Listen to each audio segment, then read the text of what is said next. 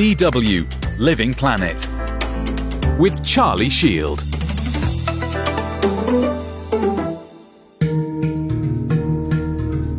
Hello and welcome to Living Planet. Today on the show, we hear why Kenyan farmers are rejecting genetically modified seeds.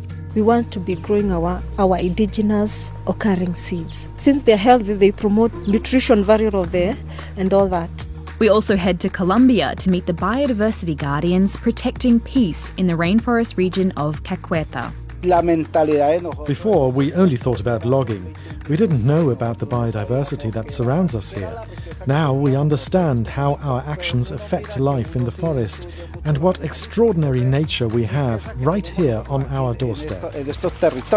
And from Ghana, we learn what people are doing to protect the coastline before it's swallowed by the sea. So we are always afraid. We don't know what to do. But we are praying to God to help us, to take us through all this situation. All that coming up, so stick around. As the effects of rising temperatures continue to change environments and lives in unexpected ways around the world, genetically modified seeds have been touted as one solution to curb its effects on food production. The idea is that by scientifically engineering seeds, such as wheat and corn, so they're better able to withstand higher temperatures, we can adapt to farming on a hotter planet. But in large parts of East Africa, a region battling drought and lower crop yields, these genetically modified seeds are banned. In Kenya, though, the new government has lifted that country's ban on GMO seeds, which was introduced by the previous administration. However, this move has garnered huge backlash from thousands of farmers, as well as agricultural organisations and food safety lobby groups. Victor Motori has more on the GMO tensions in Kenya. At Joseph Dika's farm in Kembeme village, Kirinyaga County, workers are busy harvesting the new variety of BT cotton. BT cotton is a genetically modified pest-resistant cotton plant which does not appeal to the bollworm, a pest that attacks crops. According to Dika, the new cottons are a game changer in his life after the introduction of the crop 1 year ago by the government. Hii pamba ya BT ni nzuri sana. This variety of BT cotton is very good, and we started planting it last year after it was imported. We find it more beneficial than the old one. This one takes 5 to 4 months to mature, but the previous one took 9 months, so we have found out that even BT cotton's yield is very high. Ni mingi kuliko ile ya zamani. 2 varieties of cotton, which have grown in Kenya for decades, HAT 89M and KCA 81M, produce low yields, leading to farmers in Carlos. Thika says he ventured into the new genetically modified variety of cotton after receiving training from the Ministry of Agriculture officers. Vile nilifundishwa, nikaona ukweli nikaanza kukuza hii pamba. The day I was trained was when I decided to plant this variety. It's easy because after planting and weeding, you just wait for the harvest and take it to the market. This season I planted maize and I harvested nothing, but I am happy I will harvest the cotton. Again, we are waiting for another round of rain in October and April for the next season. East Africa and the Horn of Africa region has been affected by drought for 5 consecutive failed rain seasons, affecting more than 36.1 million people and millions of animals. So welcome to our fields. So these are the classical symptoms of CDMP.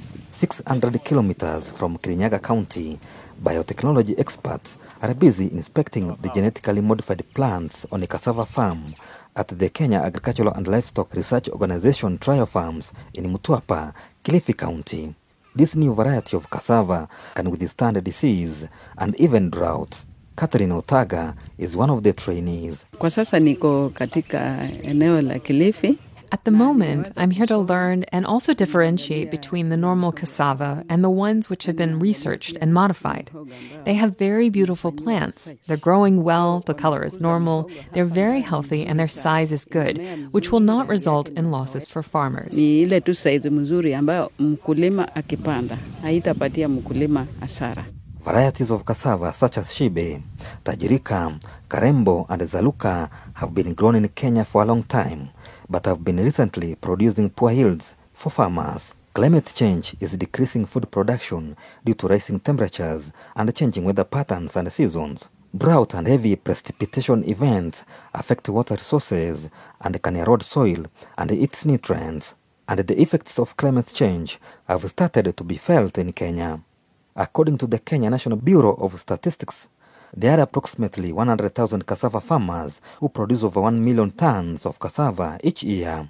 But their production has declined due to climate change and diseases like the brown streak virus, which can reduce cassava root yields by up to 70%. Peter Mudiani, another trainee, points out that genetically modified cassava will be a game changer for food security in Kenya. GMO inakuja na solutions za matatizo mengi ambayo yako kwa mfano. GMOs are a solution to many problems such as climate change and diseases, so it's good to expand our minds together as a community and farmers. Without GMOs, we'll not be able to live in the future. We must decide to starve or embrace this technology. As long as we follow the established procedures for embracing this technology, there are organizations and departments making sure the crops will not harm people in the future.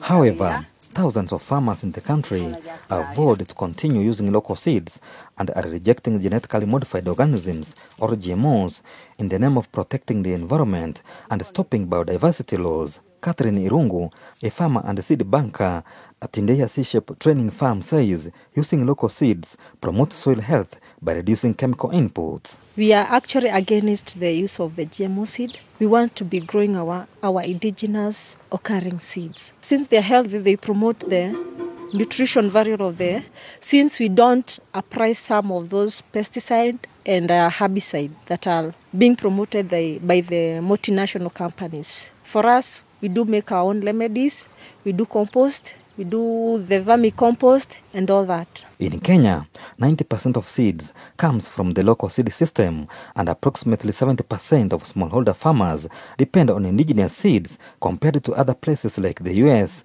and countries in Latin America where GMO use is high among both large and small-scale farmers. Last year, Kenya's new government lifted a ban on the importation of GMOs, which was imposed 10 years ago. The ban was originally enacted by the cabinet following claims that GMOs were a threat to the health based on a study with rats that was conducted in France.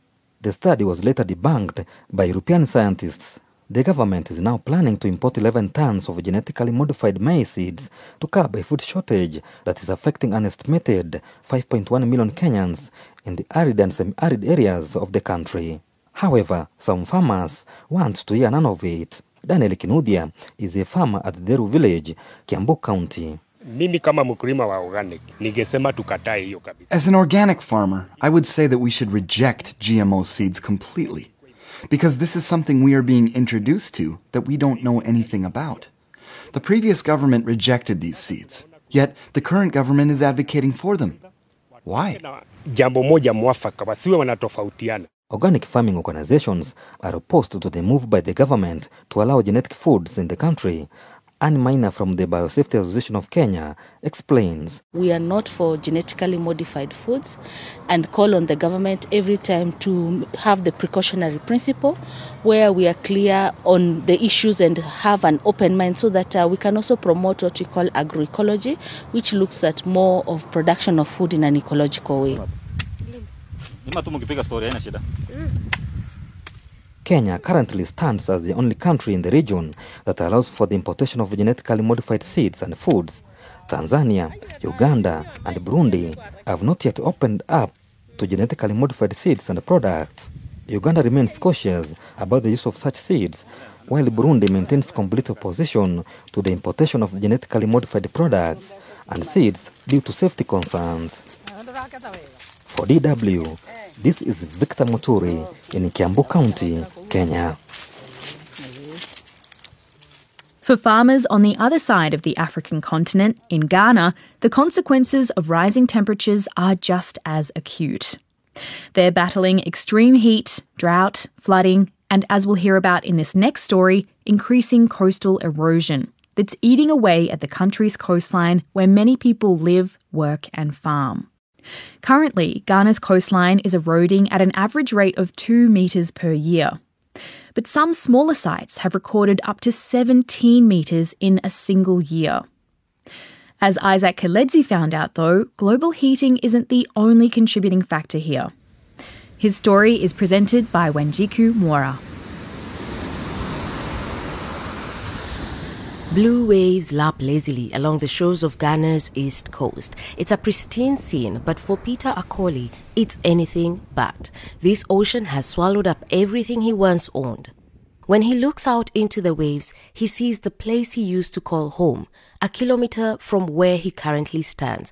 Almost a year after he was displaced, the fisherman is still traumatized. I lost eight bedroom house with a kitchen, toilet and bath. It's deep inside the sea over here. Near constant tidal waves have wreaked havoc in communities like Fuveme, Peter Akoli's former home. The brick ruins of former houses, schools and community centres now litter the shoreline. Most of the roofs have been torn off. Household items that once swept away have been ruined and abandoned. Hundreds of people were displaced and many families are still homeless. Ghana's coastline spans more than 500 kilometres. A quarter of its population live by the sea. According to a UNESCO study, almost 40% of Ghana's east coastal land was lost to erosion and flooding between 2005 and 2017. And the destruction is only getting worse, raising the alarm among environmental activists and coastal erosion experts, including Kwesi Apianing-Addo from the University of Ghana. Sea level is rising, and once the sea level is rising, associated issues with sea level rise, coastal erosion, flooding, and then we could also talk about saltwater intrusion. So saltwater intrusion could affect, agriculture within these areas. Fuveme, Caquetá, and 15 other communities along the coast of Ghana's Volta region used to be prosperous fishing villages, but sea erosion has put an end to that. The once bustling local markets are now unnervingly quiet. You'd be lucky to find decent fresh fish for sale here. Other food produce is also in short supply. Even the farmlands are succumbing to the sea, with puddles now springing up in the once mostly dry fields. But climate change isn't solely to blame for coastal erosion. Human activities like excessive groundwater extraction for use in farming is on the rise. Sand mining, where locals harvest sand from the shores for building, is also an issue. Some communities have banned the practice, but it's still prevalent enough to cause damage. Finally, trees, especially mangroves, that play a key role in protecting the coastline and marine wildlife, are being cut down for firewood. Local leaders like Senya Awusa are worried about the future of their communities and are working to change these once accepted practices. We have a role to play because we are close to where the things have been, and with that is there's nothing can done. Because even if somebody from somewhere have come and started doing something, we have to implement what is about to. For instance, like as you said, the sand-winning, if the people research and they get to know that the sand-winning is causing the erosion, if we are the leader and the community people, if we don't put this to the action, if we don't stop, it will definitely cause us a problem. Researchers from the University of Ghana's Institute for Environmental and Sanitation Studies have been studying the impact of climate change along the coastline for more than 2 years. They take samples of water, fish, and plants for further studies. Didzo Yirenya Tawaia from the university's Institute of Environmental and Sanitation Studies warns that sea erosion isn't just affecting the coast. It's also endangering wildlife species in nearby lagoons and local people's health. From a public health perspective, once the water flows and destroys sanitation facilities, for instance, in households that are very close to the sea, these sanitation facilities contaminate drinking water sources. In an effort to protect communities against the rising sea levels, the government has built stone seawalls along parts of the shoreline. But it says it lacks the fund to protect the country's entire coastline. That's very bad news for coastal residents like Peter Akoli, as the likelihood for future flooding events remains high. He has given up any hope of rebuilding his home for now. We are still afraid. Because now where the sea is now, it's just a stone throw from the first time. So we are always afraid. We don't know what to do. But we are praying to God to help us to take us through all this situation. Peter Akoli and his family now live in a makeshift community with about 300 other displaced families. Rows of identical palm leaf structures line the sand as residents try to go about their daily lives. As fishermen, they don't have the option to simply leave the coast behind and relocate inland. But it's a risky game. What little they have could once again end up washed up by the ocean when the floods return.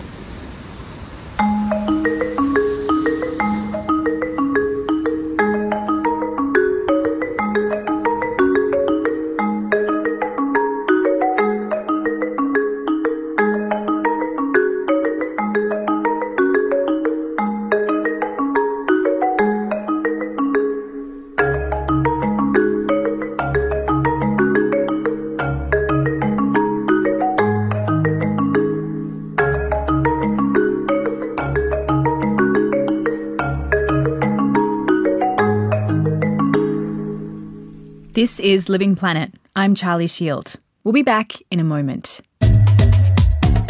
Nazi here from the Don't Hold Back podcast. Join me and my guests as we tackle taboo topics. No one actually opens out to say there's this mental illness that's currently happening and these are the symptoms and this is what you look out for. My mom is a 73-year-old. If I had to say to her now, I'm depressed, can you go and eat? Go and eat.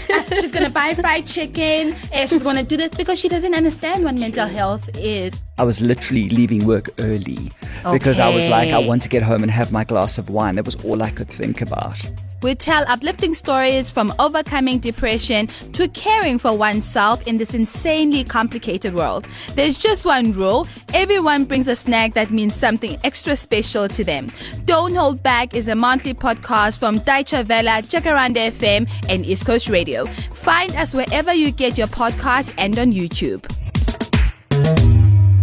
From East and West Africa, we now turn to South America, where people in one of Colombia's most conflict-ridden zones, the rainforest region of Caquetá, are setting aside their coca cultivation skills to learn how to become guardians of biodiversity.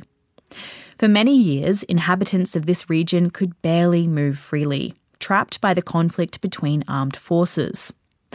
Most had no choice but to farm coca, the main ingredient in cocaine, to make a living. Since the peace process in 2016, though, that's been slowly changing. Anna Herberg has more, presented by Evelyn McClafferty. In a four-wheel drive car, we travel over gravel roads, deep into the rainforest, until the road becomes so steep that we can only continue on foot and by mule. Smallholder farmers, technical assistants and employees from the World Wildlife Fund, or WWF, are on the road in the Alto Fragua Indi Huasi National Park, in the near impassable Caquetá region of southwestern Colombia. It's still early and foggy, light rain is falling, and suddenly one of the farmers stops in his tracks. This is the farm where I grew up. This was all coca, all the grass here. Alexander Jimenez is 28. Almost his entire life has been spent in the shadow of war. That's because the jungle of Caquetá was the heartland of the FARC guerrillas, who also controlled the drug trade there. Growing coca plants, the active ingredient for cocaine, was the only way for most families to survive at that time. They could not move away freely. Living in the forest meant danger. Now, however, Alexander is trudging through the forest in rubber boots, looking for suitable places to set up a camera trap. His goal, to observe wild animals and to protect their habitats. So we understand that this area here is not just hills and forest. It's a complex habitat that we share with other creatures. The view of things is completely changing. He and other small farmers in the region who have suffered from Colombia's armed conflict are gaining a new perspective, protecting biodiversity, practicing sustainable agriculture instead of deforestation and coca cultivation. Protected Areas and Peace is the name of the project, which is led by the World Wildlife Fund. But at the beginning, no one wanted to take part, says John Jader Mosquera from the regional partner organisation Cordespera. The first reaction of the families is usually negative. Why should I limit my grazing areas, they ask. Then I'll have less to eat. But when someone from our technical team comes, we always explain to them that they can just try it. And if it doesn't work out well, you can undo it. The problem here is trust. Most people in this area have been let down too many times by the state or other organisations. This happened most blatantly when the Colombian government made them an offer to give up their coca plants in exchange for legal crops. The substitution programme was part of the 2016 peace deal with the FARC, as smallholder farmer Plutarco Garcia remembers. We said, all right, we'll go along with it. We started pulling out the plants. We signed papers. But the government has not fulfilled its part. To this day, it has not fulfilled its promises to many families. The money for the conservation failed to materialise. Many have since returned to coca cultivation. Plutarco Garcia, however, has not. But with legal cultivation and the few cattle he keeps, he does not earn enough to send one child to school in the village. As part of the World Wildlife Fund project, he has now received technical assistance that will enable him to farm more sustainably and cheaply. Less chemicals, alternate use of small pastures, solar panels and a small sugarcane mill. He'll also get further training on how to become a biodiversity guardian. Before, we only thought about logging. We didn't know about the biodiversity that surrounds us here. Now we understand how our actions affect life in the forest and what extraordinary nature we have right here on our doorstep. At a spot where the current is weak and many animals can easily cross the stream, his colleague Jimenez is tying a camera trap to a thick tree. It's his dream to one day photograph a jaguar. They always say that the jaguar is dangerous, but that's a myth. Now that we are learning more about our environment, we understand that actually we are the dangerous ones, because we are taking away their territories. For many years, nature conservation in Colombia was carried out without local people, meaning that many long-standing residents were often resettled or even forcibly displaced in order to establish so-called protected areas. And the World Wildlife Fund has also been criticised for doing this. This project in Caquetá now wants to do better, and maybe it could be applied elsewhere. In other countries, say for instance, regions where the Amazon rainforest covers. But unfortunately, that's not necessarily the case, says Cesar Soares, a coordinator at WWF Colombia. In the protected area where we are today, deforestation happens on a small scale, unlike, say, in the lower Amazon, where it's a huge business. There, it's not about the small farmer who wants a little bit of land. It's about big landowners and politicians who are greedy, who just want more and more. Farmer Plutarco Garcia simply wants to stay where he spent his entire life, and this project helps him and his family imagine just that. The climate, the air, the nature, everything is beautiful. Where should I go? There's no better life out there. So why should I leave here?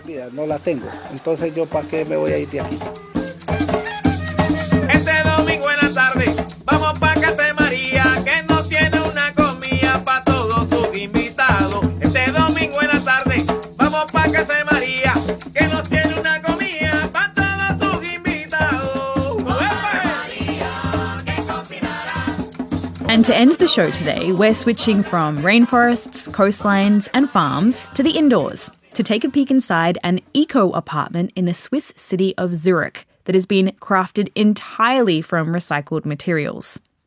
That includes the bathroom walls, kitchen countertops and every single piece of furniture. Sound intriguing? Here's Anna-Sophie Prendlin with reporting by Katrine Hondel. Every city is home to some treasures that usually remain undiscovered, because people would prefer to throw them out. Take construction rubble, discarded glass, or household waste, for example.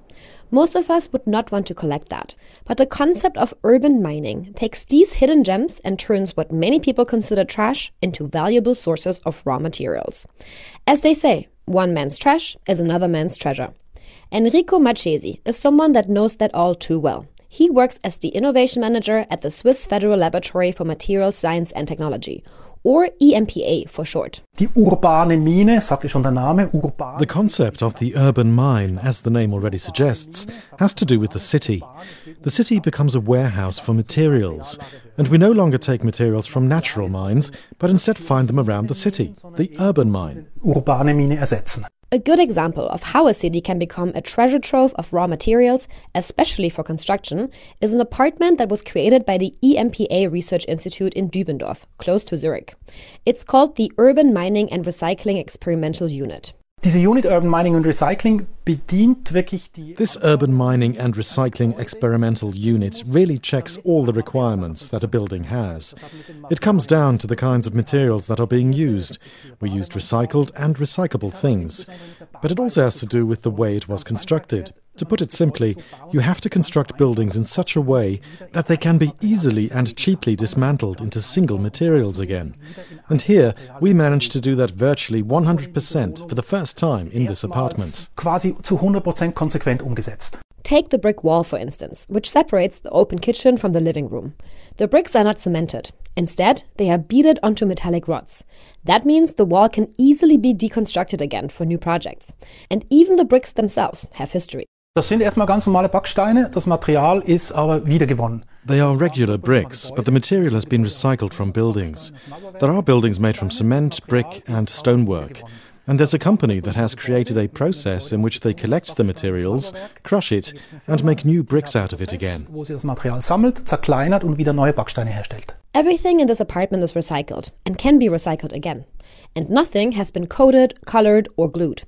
And it even looks incredible, especially the walls in the bathroom and the kitchen countertops, which are made from bright glass ceramics. Und hier sieht man and here, with the lighting, you can see how beautiful the material actually looks. Wirklich aussieht. Enrico Marchesi glides his hands over the soft, shiny recycled material. Das ist eine Glasplatte, die wird aus... This is a glass top that is produced from scrap glass.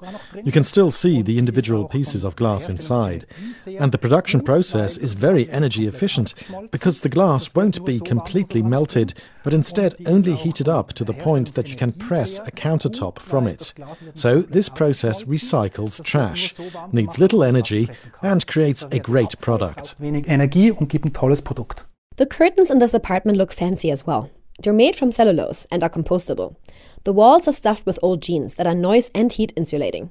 The Swiss researchers want to show people that building and furnishing a home using completely recycled and recyclable materials is not only possible for homeowners, but also affordable. Es ist nicht teurer, auch da geht's drum, wie viel. It's not more expensive. It's all about how much is implemented. If I only do it selectively, and we can prove that here with our projects, then I can build cost-neutrally and be more sustainable. Und doch schon nachhaltiger sein. The Urban Mining and Recycling Experimental Unit is a circular economy laboratory of sorts. Living here is being tested too. And apparently, the living is easy in a home forged from recycled trash. Die Wohnung ist konstant bewohnt von... The apartment is always occupied by young people. Students in shared living are there right now, and they think it's great. We've only gotten positive feedback. They feel at home there, and they really like it. Wohl, die finden es einfach nur toll. That's it for our show today, but you can find more DW Environment coverage at dw.com/environment. And for more Living Planet, make sure to subscribe to our feed in any podcasting app that you're using if you haven't done so already. Thanks this week to Wiebke Tegtmeier and Simon Berghahn in the studio. I'm Charlie Shield. We'll be back next week with more environment stories from around the globe.